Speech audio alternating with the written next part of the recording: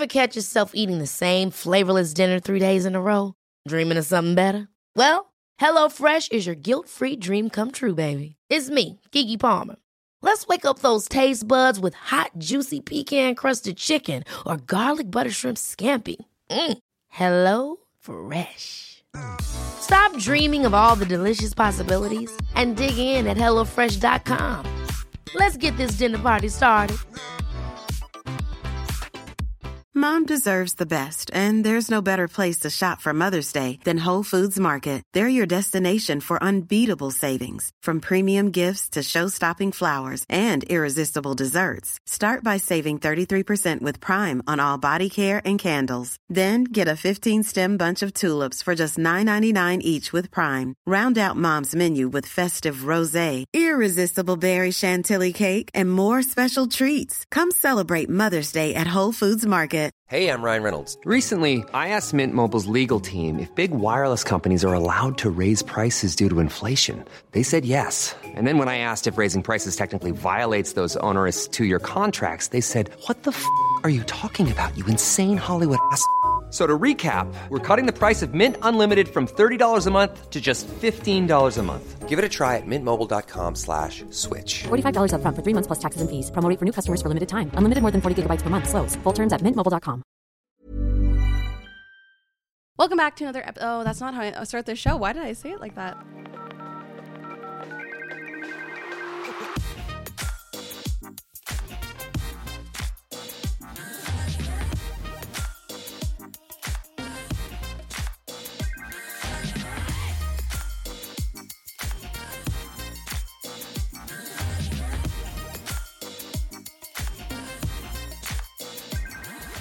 Hey, my name is Sarah, and welcome back to another episode of Talking Fast. Alongside me is Jacob, and I would like to know what you are drinking right now. What I'm drinking? Well, Sarah, I've got a coffee on the go. I'm going back to coffee because I'm trying to get some evening jitters on.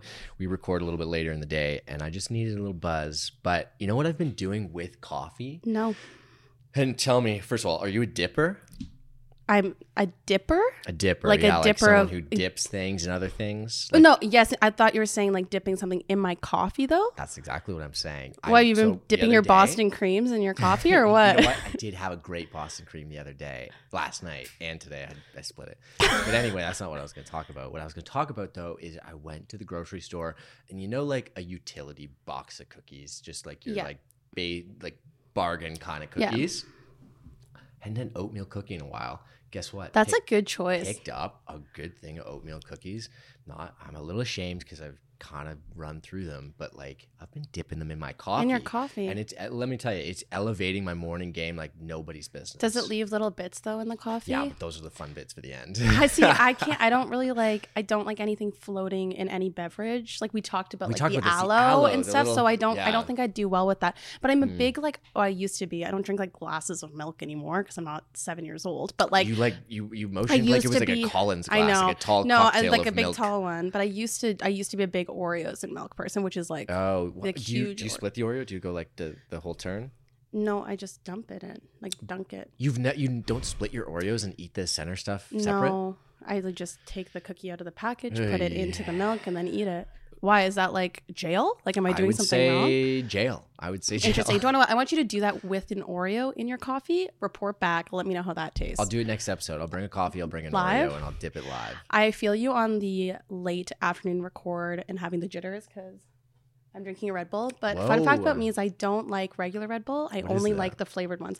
This is the summer edition from a few years ago. This is the yellow edition. Like you've had it for a few years? Yeah, just sitting in my fridge waiting for the good time to crack it out, like use in case of emergency. No, it's just like they launched it a few years ago. They launched it in the summer. If people vibe with it, then they keep it. So I only like the ones that are flavored, though. I don't like sugar-free or regular Red Bull because it just reminds me of university. And I was going to say the same thing. Yeah, there are just bad memories attached to that kind of stuff. Yeah, exactly. What are you watching this week?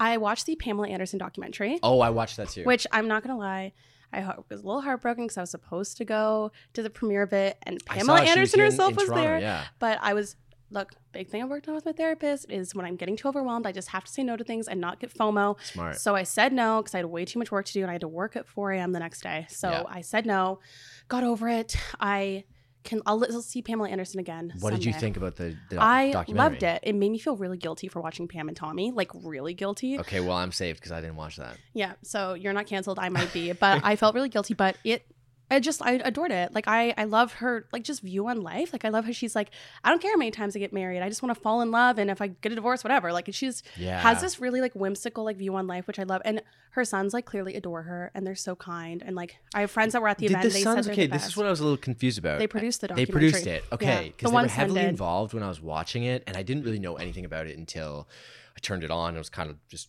seeing it. Mm-hmm. But then I saw one of the sons was like at the premiere. Yeah, so and her I was like, oldest oh, son, okay. her oldest son produced it, and he's been the one very vocal about saying she only makes $4,000 a year off Baywatch and all of that. So I think it just showed that Pamela Anderson getting all this love right now, it's very well deserved because people used and abused her for decades, and now she's finally getting her flowers, which I really appreciate. Yeah. How about you?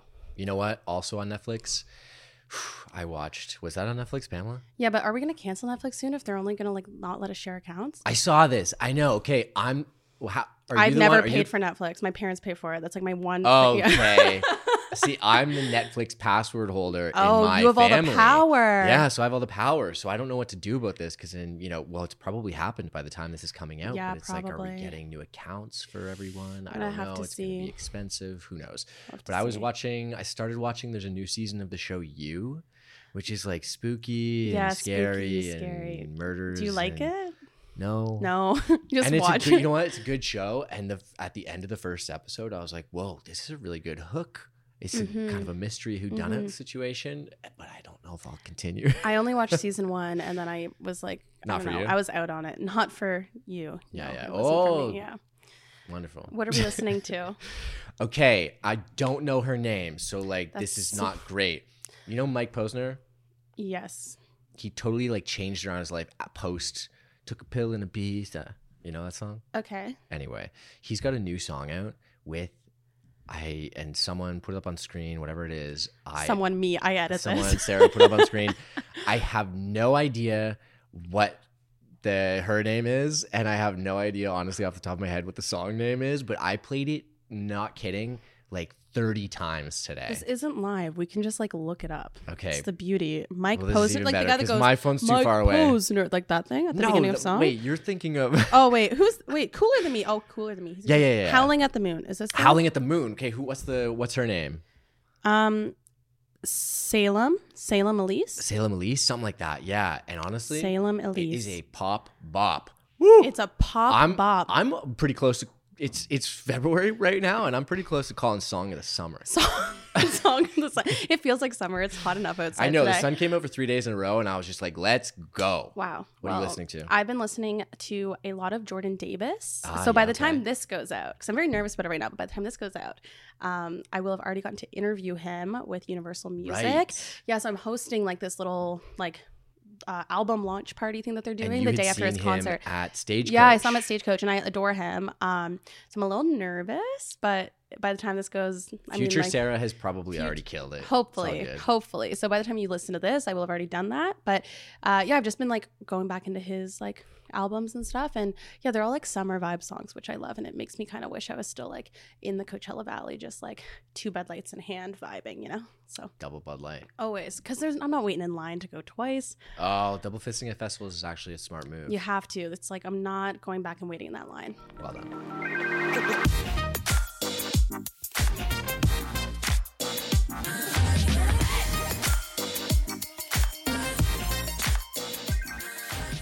Our guest today was the first Canadian to be crowned sole survivor. Now she's taking on a new challenge that doesn't involve living on a remote island with strangers for 3 weeks. Instead, she's diving deeper into the lives of the people we think we know from our screens with her new podcast, Happy to See Me. Please welcome to our podcast, Talking Fast, Erika. Well, thank you so much for coming on. I listened to the first episode of your podcast. I loved it. I love how immediately real you are about the whole reality TV experience and everything. And we're going to dive deeper into that. But the Survivor fan in me couldn't not ask you a couple like cheesy questions. Let's do it. My main one that, look, I will be the first to say, I don't camp. I could never do that show ever. I also just like mentally, I think, would overthink it too much. My main concern though is where do people put in their contact lenses? Oh, yes. Okay, there's Do a place. you wear contacts? No. And I also did not camp before the show. I think I was cast to play the role of girl who doesn't go outside, and I was great at that role. I love awesome. that. I love that. And then you had to go to like an exile island for 2 days. Yeah. And then I cried nonstop for 2 days, 2 nights. And then at the end, I was like, wow, I can do it. This is great. Easy. I think the producers, one of them actually said to me, because there was the choice between me and a very outdoorsy person to go to exile, and then the way that the game went, I got sent there, and the producer was low-key happy. It was me. Of course. She's like, this is Makes for better interesting. TV. So when it comes to things like contact lenses, I get questions about tampons, I get questions about sunscreen and all of that stuff. So yes, you have access to all of these things. There's an area off camera, I think we call it the coconut tree, where there's kind of this bin with some medical items. So for women, you would women or people with vaginas, you would submit your menstrual products. If you have any medications you need, if you have contacts, you submit all of that to production ahead of time. And then when you need it, you just say, I'm going to the coconut tree, and it means you're doing something medical and private off camera. I just also like wear daily contacts. The idea of all the sand and just like putting my contacts in. You'd be at the coconut tree quite often. I would live at the coconut tree. You know, I do it professionally. Just go, I'm going to go to the coconut tree. And just go and hide there for the rest of the day. And then my other main thing I've always been curious about is when you were flying out, were you on the same flight as all the people that were on your season? Yes. And I'm assuming not allowed to speak to anyone. Yes, you can't talk. So you're always around people. And normally the week before the show, there's all this pre-production stuff. So when we get our cast photo taken, we're with everyone and we can't talk. My season was also a bit different because it was the COVID season. So we had to do 2 weeks of quarantine at this hotel. Right. And we were allowed to go outside for 2 1-hour blocks a day. And all we could do was go into this field and walk around in a circle for our exercise. So we were seeing everybody every day in this Walking Dead style zombie circle. But prison we experience. A literal prison experience. Are you picking up on vibes though of how people stroll through the field and like maybe someone you want to form an alliance with that person because they're like, you know, being nice to the grass? Oh yeah, you pick up all these things. And production actually gave us this journal and they said, write whatever you want about the pre-game experience, write whatever you want about other people, and then we'll use it for social media to promote the show. So I'm drawing pictures of everyone. I'm writing what I think their personalities are, but then we never saw the notes. There's somewhere out there, somewhere that book is there. So the game actually really starts like the second you hit the airport. Exactly. Yeah. So for you though, when did your game start? So again, like living in downtown Toronto, I go like, you guys are talking about fire making. I go, where the hell do these people learn how to make fire? Yeah. Like, where would I learn on my condo balcony? Like, how did you prepare for the show? So what's that timeline look like? You find out you got casted. And then what's the timeline before you're on that flight to Fiji? And what did you do in between then? So I feel like the game really starts once you get your first call back from casting. So I applied as soon as Canadians were eligible to be on the show. That was October 2018. Yeah. I apply, don't hear anything, move on with my life. I start making a new audition tape in August 2019. The next day, before I can submit the new tape, I get an email from casting saying, hey, cool. I know it's been a long time. We want to bring you in. So I think as soon as I started hearing that, I think, okay, I need to learn to swim because I can swim, but I can't really swim. Yeah, but like the way that you have to swim on Survivor. Yeah. Some of those challenges are crazy. So I start doing all of that stuff as I'm going through the casting process. So I got the initial call August 2019. In February 2020, I'm told I'm on the show. You're leaving March 2020. But obviously, in March 2020, no one is traveling internationally. Yeah. And then it became this year of being in limbo and you work in TV production. There's always the effort to make something happen. So I'd always get a call saying, we'll do it next month. And then 2 weeks later, I get a call saying, okay, we're going to delay it. Yeah. So it took another year before I actually got to film the show in March 2021. So when I was getting ready to film the March 2020 version, I also cannot start a fire on my balcony. So I would go visit my parents' backyard, and my dad was super outdoorsy. He actually knew all of these skills I needed from growing up in the Philippines. So he just knew how to build a fire in the middle of the winter, even though there's no winter there, but still. And he was telling me, oh, if you see a duck, this is how you know if the eggs are ready. And I'm like, sure, Dad. I did not retain any of this stuff. And I was doing so many things to get ready. I was swimming, going to all these gyms. I was listening to podcasts about game theory. I was watching every season of the show. And then when all of that stopped and it became the COVID delay, once I got told I was going to be on the show in March 2021, to be honest, I didn't really believe it. Living in Ontario, everything opened and closed and opened and closed. So I'm like, yeah, we'll see if this actually happens. Then lo and behold, I'm on the way to Fiji, and I'm thinking, oh shit, I should have done more to prepare this time. That's what I was gonna say. Is did the extra? The extra year actually be mentally harder because you don't believe that it's actually gonna happen. So do you think it helped some people and maybe hindered other people's games having the extra year? I think it depends on how you use it, because I always think if I played in March 2020, I would have lost. Because I think also I was very different then. I think I was very much type A, need control over everything. I worked in PR for 10 years. So I was worried about being the perfect Survivor player on paper. Then you go through COVID, you realize no one has control over anything. I think that the job that I had before, I observed all these different things about people who were in crisis, and I realized, okay, things just happen and I have to trust that I can navigate it. So even though going into 2021, I might not have been in the same physical shape I was in the year before, I think I had so much more confidence in myself, and I think I was so much more okay with not having control, that when I went into the season that was then so different from seasons before, I was way more prepared for it. Well, and one of my favorite things you said on your first episode of your podcast, which I love, by the way, you everyone, if you haven't listened to it, you go all in on the true feeling of being a winner, and you recorded it right after your season. One of my favorite things you said is that you going to therapy prior to going on Survivor helped you. We're big fans of therapy. We just talked about the intro. We talk about it on here all the time. How do you think that helped you with your game? I feel like being on Survivor, in order to be successful, it requires a lot of self-awareness. So I think through going to therapy, I was able to understand, okay, why am I this way? Why do I react to certain things? I feel like before I went on to the show and before I did therapy, I was very critical of myself. I was very judgmental. And then through going to therapy, you understand why I'm like this and why I think this about other people. So I think it helped me to identify the good and the bad, quote unquote, bad parts of myself. Also through therapy, I would start to learn more about empathy and understand why other people might be responding to situations in certain ways. And that's amazing for Survivor because it's so much about understanding the intent, or at least believing that you can pick up what the intent would be based on what people are saying to you, which is not always real, but then also looking at things like, who is this person talking to? When are they talking to this person? How much information are they giving me? Are they talking to everybody else and then talking to me, or are they talking to me first? So you can kind of put together all of these different things. And I think through developing that empathy for other people, I was able to have a good read on others. So I think that helped me in the game too. Which probably makes you a pretty well-rounded player all around, right? Because in terms of strategy for how someone's going to win, historically you could be like a challenge beast and be like the physical player who's always winning challenges and that kind of thing. Obviously, the mental side of things and the interpersonal skills are beneficial as well for, someone's game. But where was your strategy, do you think, now that you have all of the different pieces, you're going into the game? What was your, strategy to hopefully win? I always knew I was going to be the underestimated dark horse winner.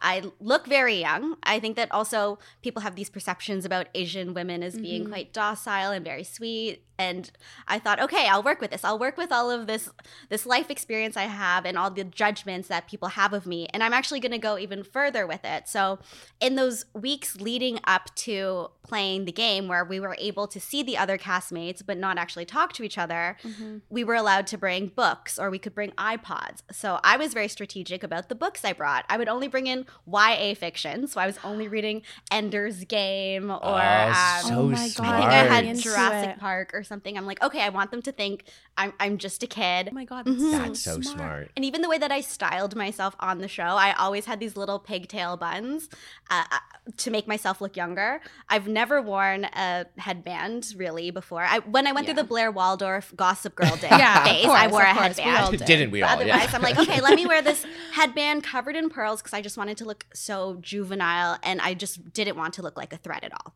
Oh my God, you were playing chess when everyone else was just playing checkers even before you got into the game. That's amazing. So smart. And then, so you've talked a lot about this, I know, on the first episode of your podcast and just in other places as well.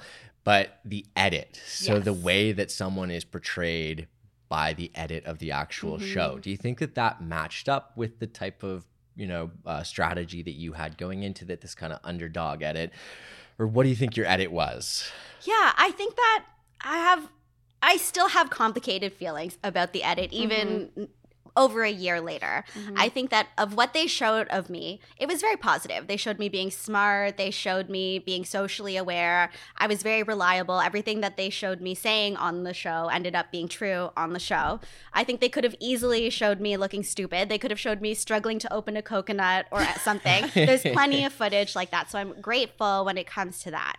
I think that where there's challenges for the edit, and it's not just mine in particular, but with Survivor fans, the super fans have created the system called Edgic. So it's editing plus logic.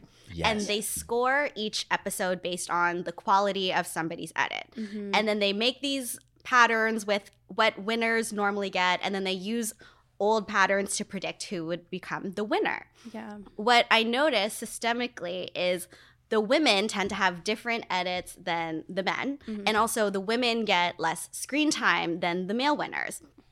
And I feel like it matters because afterwards, often when fans kind of rank or talk about the winners, for whatever reason, the women are the ones who are ranked as less deserving. So I feel like, is there going to be a correlation between how often we see somebody on screen and whether or not we think that they're deserving? And then when you go a step further, after I won, and here, I will always say, no matter what anyone has said to me, I have never doubted that I deserve to win that game. Yes. I have never once changed my mind about that. But after I won, every day for months, I had people tagging me in comments, writing me comments, sending me DMs saying that I didn't deserve to win, telling me all of this garbage.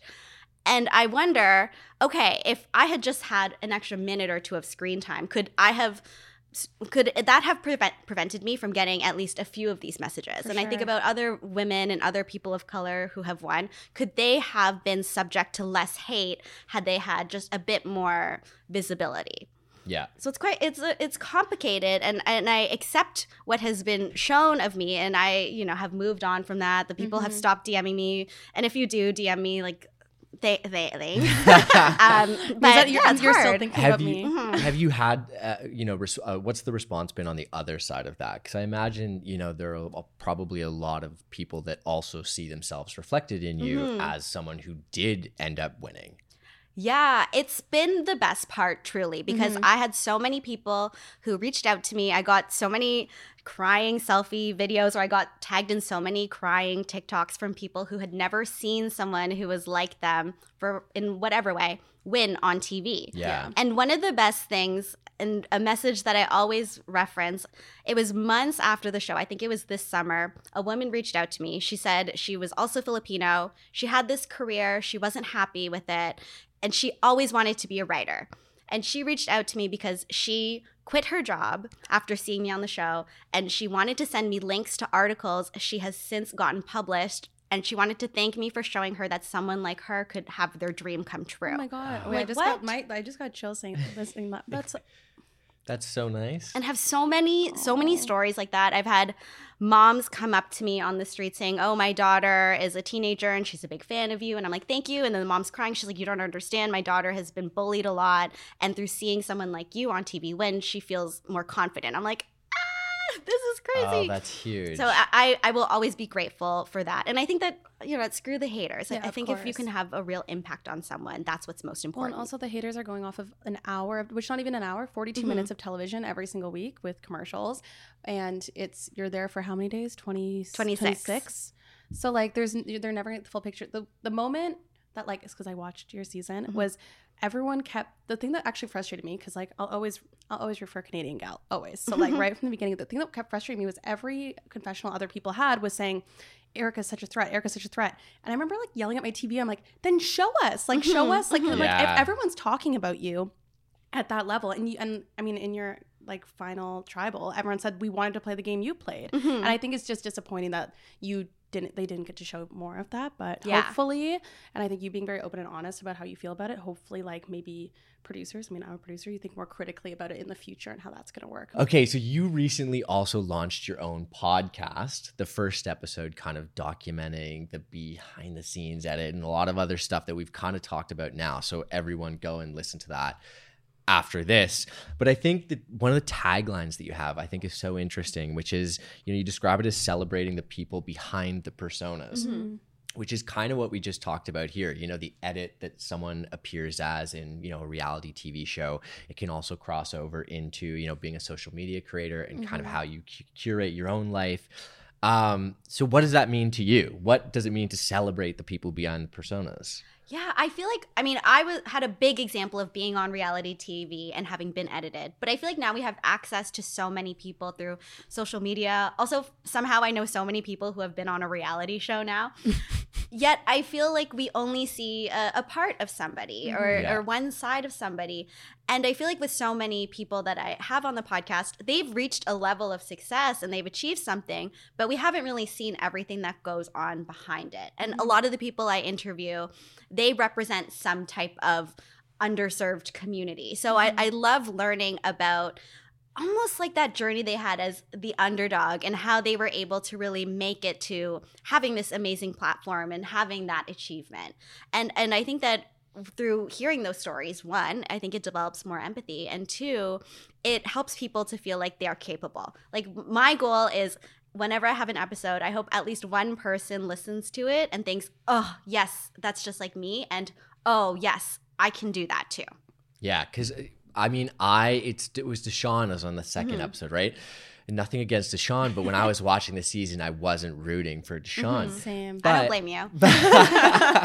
Sorry, Deshaun. But, like you said, it's kind of a one-dimensional portrayal of a person in a reality TV show or being a social media creator and whatnot. That's their persona. You're edited in a certain way where someone like myself watching it doesn't necessarily want to root for you. But like you just said, diving into that a little deeper does build empathy, which I appreciate, as maybe some, it's bad, but like I can be quick to judge sometimes, which is not a good trait. And I think we should probably strive for not doing that. But your podcast also does a really good job of that, of being a lot more in depth, right? So who have you had on apart from Deshaun, like I mentioned, and who kind of guest-wise would you love to have on? Yeah, I've had Deshaun on, and then I also had my friend Anne Pornell, who is the co-host of the Great Canadian Baking Show, and she's awesome. She's Great Filipino. program. She's also somebody who represents body diversity, and she was like, yeah, I get to host the show, and now I'm the pretty girl. Like, anybody of any size can be the pretty girl, so she's been amazing. I just had Miss Mosu, who is a queen from Toronto. She was just on the past season of Canada's Drag Race. And she's known as this businesswoman queen who has this historic, iconic drag brunch in the West End. It's currently at the Drake Hotel. But she is actually an introvert out of drag. So then when she got to that set and she had the lights and the cameras on her, she froze up and she was disappointed because the Miss Mosu that people normally saw, she wasn't able to deliver it. So we were able to talk about being an introvert and how sometimes people think of it as a weak or a bad thing, but how she was able to really, one, learn from that experience on Drag Race, but then use that empathy and that kindness she had to build this safe queer community in Toronto. I have other people coming up, so I have some social media folks. I may or may not have my best friend from Survivor, Heather, coming up. Oh, big Heather fans. I'd love the Heather fan. She's the best. She's truly the best. Yeah.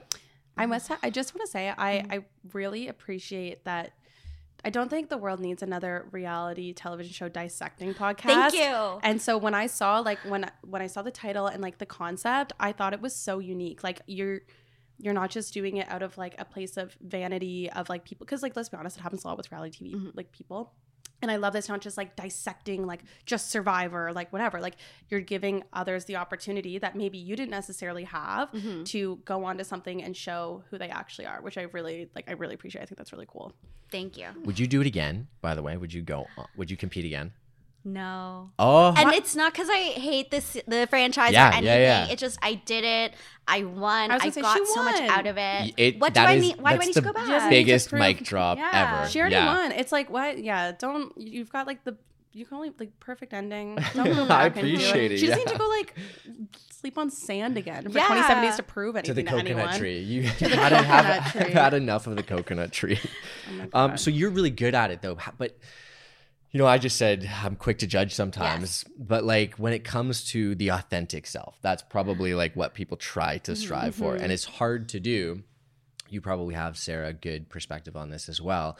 How do you strive to be your most authentic self, especially when you're choosing what to share with other people, whether it be like online or, even in person?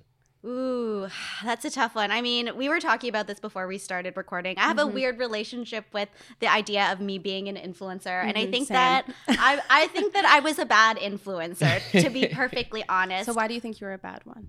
Well, when I come off the show, it's a bit different than other people who have a following online, because most people, they spend the time to figure out what's the content that they want to create, and they build this following for the content they have. Yeah. Me, before I was on Survivor, I didn't have TikTok. I had a Twitter account that I hadn't used in about 6 years, and then I had 400 followers on a private Instagram account. So the show starts. I have a lot of fun on social media. I loved making TikToks during the show, and then the show ends, and all of a sudden, I don't know, I have different types of representation. You feel this pressure to make the most of your quote unquote 15 minutes.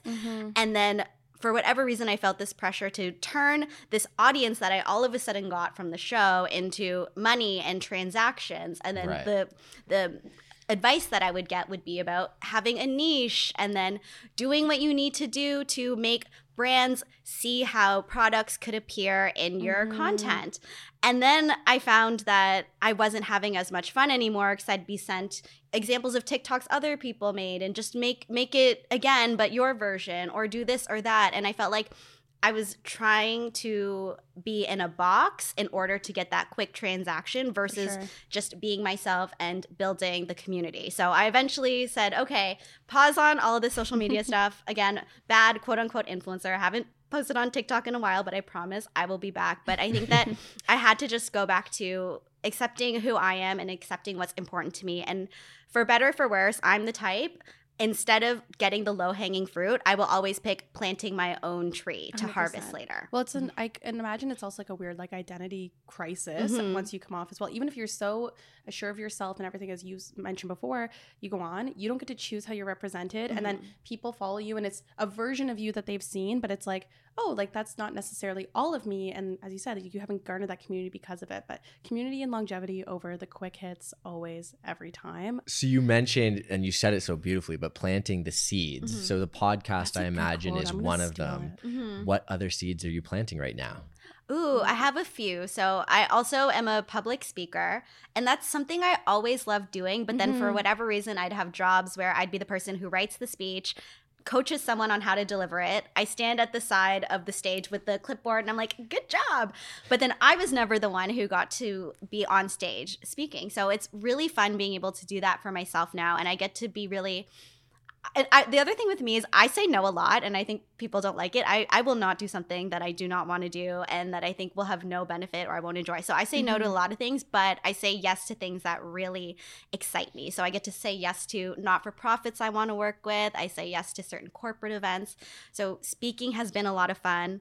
Of course, more TV. So I do have an agent who is amazing, who sees me for who I am. So working towards more TV hosting. I recently started auditioning to act, which I have never done before. So nice. Never was even in a high school play, but here I am auditioning to be the barista in a scripted show. Now. Let's see what happens. Yes. I love that. Oh my God, yes. I love that. And then I'm also writing. So I have some other projects that are close to my chest, but I've always loved writing. I've always loved storytelling. So I have a few other things coming. But really, I've always been fascinated by media and how people are represented. I've always loved storytelling.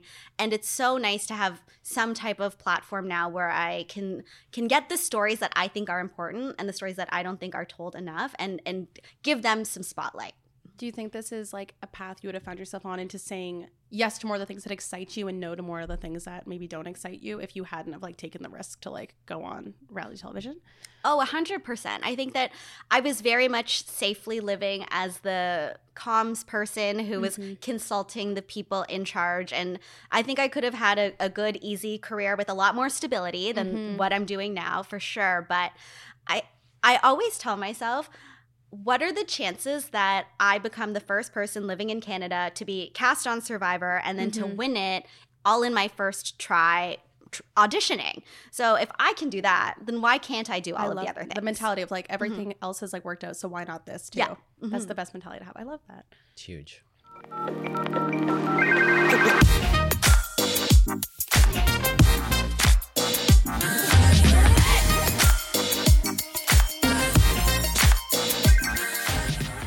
Welcome back to our voicemail segment where we take your questions. We try to give life advice, answer questions, give our unsolicited advice. I guess it's not that unsolicited if they message it. It's been solicited. So whether it came from Instagram or email, actually all these came from our email. So you can email us at talkingfastshow@gmail.com or you can DM us on Instagram, talkingfastshow. We got email questions today. I was going to say, email seems old school for like a... I know. It's analog. Yeah. Exactly. Like someone had to like type it in and think and not just like reply to an Instagram story. This makes me excited for these questions then. I know. And I actually think they're all very good questions. So the first one is from Kendall. And so this is for the group, obviously. I'm thinking of going on a trip to Toronto. What are some places or things you recommend doing or seeing? I am so bad at giving recommendations because one time I made a TikTok video giving recommendations and then I just got like shot on for being like. Do you think there's any touristy stuff in the city that's worth doing? CN Tower? Is it worth it? Is Toronto Island touristy? I think Toronto Island's worth doing. I think so, but I think it also depends on where they're from because in Toronto, it's great, but if you're somewhere with actual beach, if you're from Miami, don't go to the island. Don't go. That's true. I had friends visiting back in August from New Zealand, and they're like, we're spending one day in Toronto, and we want to do the touristy stuff, and I was like wrapping my head around what to do. I was like, oh my god, what do we do? We went to CN Tower. Biggest scam in the city is the CN Tower. It's like $1,000. It's like $40 a person. I thought it was like $12. It was $40 a person. We go up, you walk around once, and then so don't go to the CN Tower or the top of it. You know what? Some productions like live shows are good. Yeah, I would say see some theater maybe.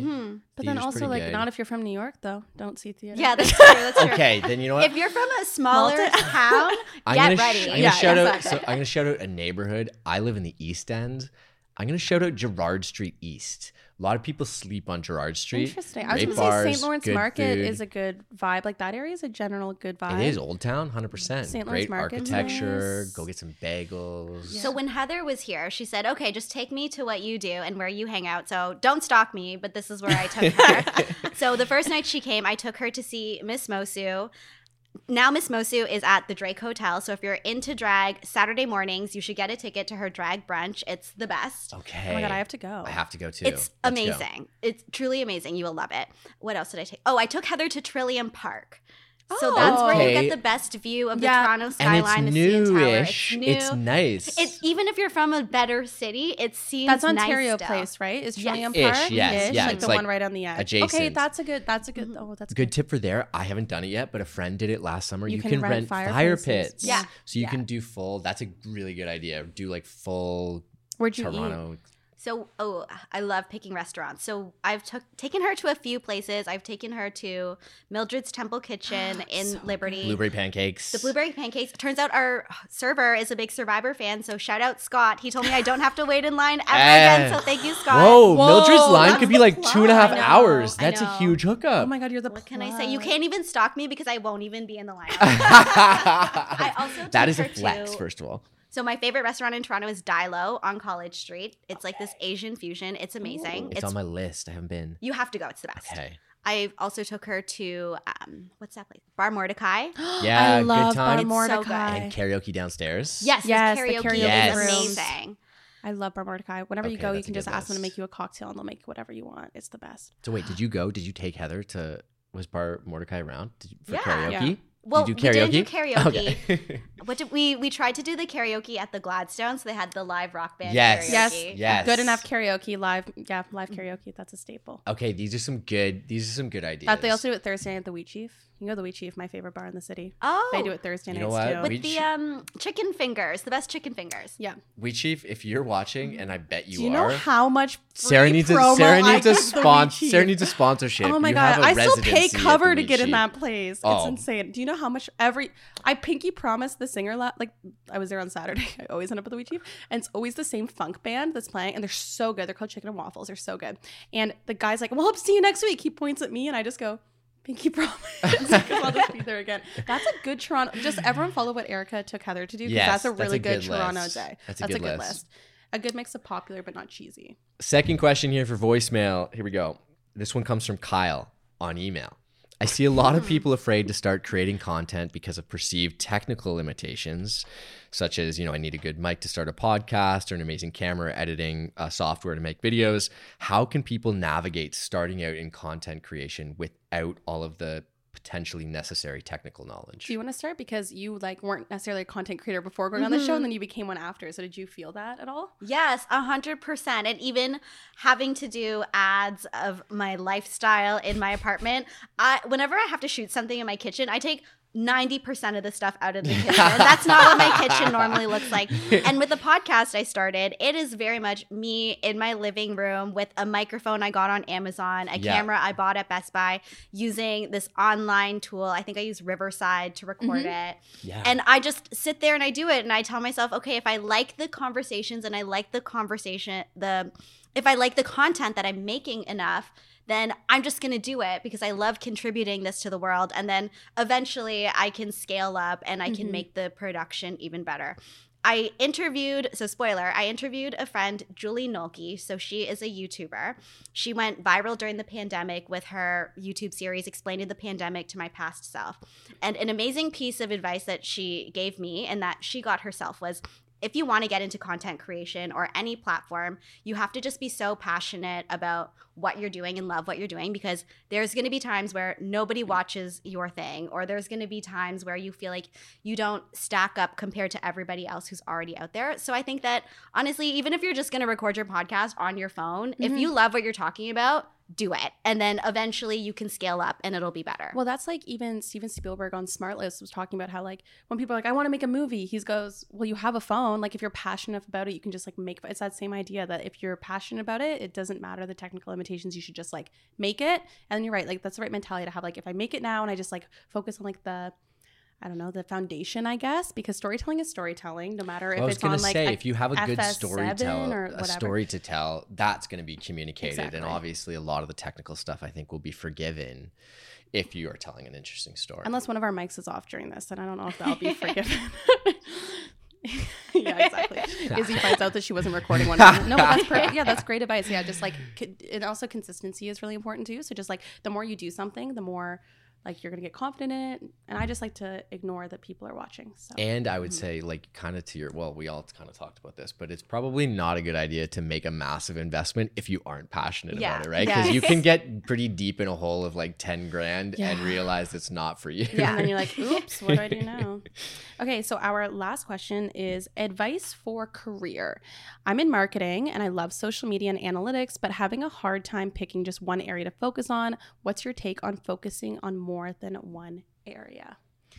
You were talking to the queen of having 9 million jobs, and I've never focused on one area. I don't know if necessarily like focusing in one area these days is a good idea. No, we're not assembly line workers anymore. Yeah. Like, no, it's the robots are taking those jobs away. Now people can like choose their own adventure and like do like, I mean, I work in sports as my day job because I love the Olympics, and then I make videos about what I eat for breakfast after because that's fun, and then decide to talk into a microphone sometimes. Like, I just don't think you have to only pick to do one thing. Also, like, you're not in the days anymore where your career is like the same job for 20 years. Yeah. At least most people aren't. If that's like what someone wants to do, I think now more than ever, you have flexibility to be able to take transferable skills. Also, marketing into like social media specifically would have a lot of transferable skills, but I say just like do a little bit of everything. Like make life a buffet.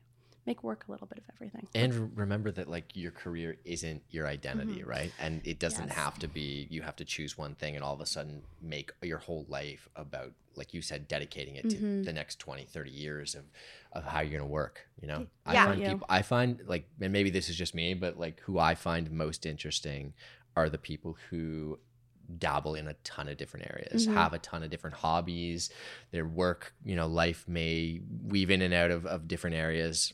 I don't know.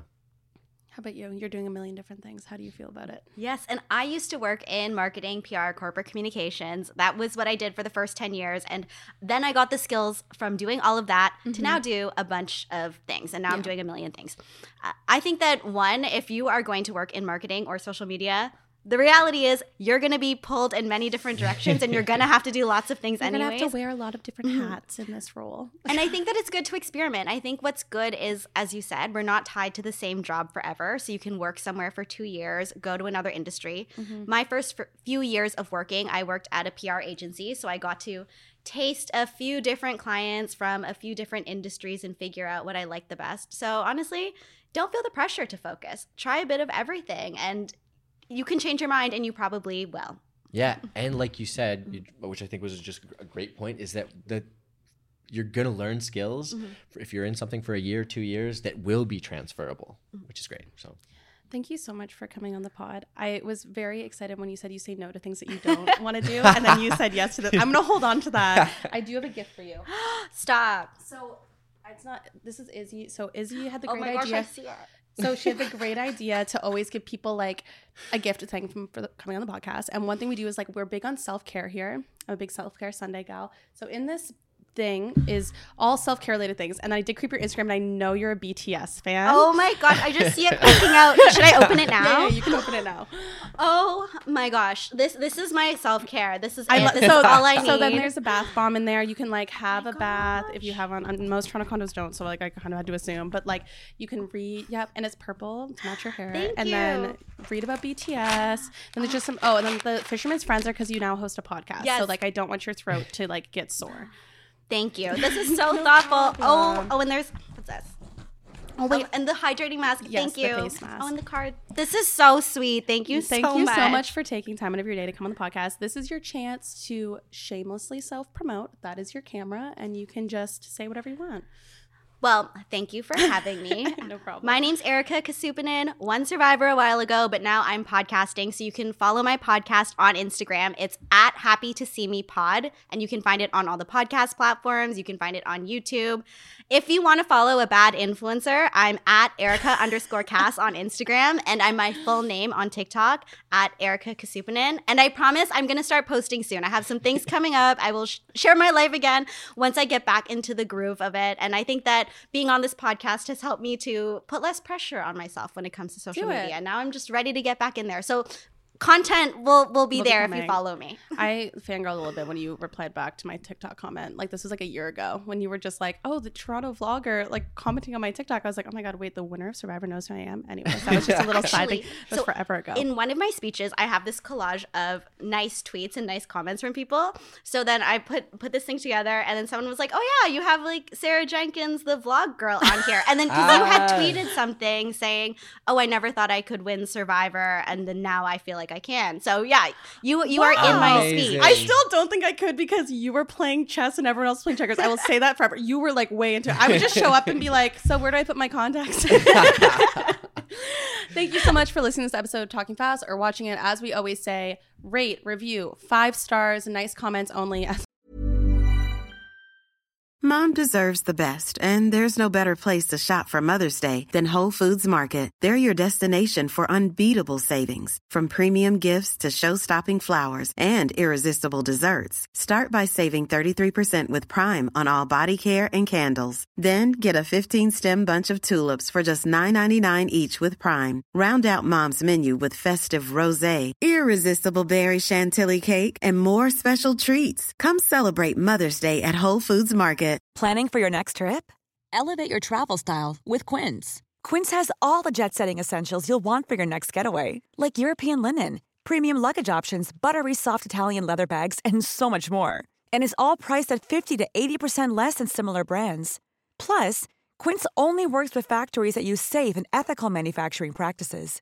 Pack your bags with high-quality essentials you'll be wearing for vacations to come with Quince. Go to quince.com/pack for free shipping and 365-day returns.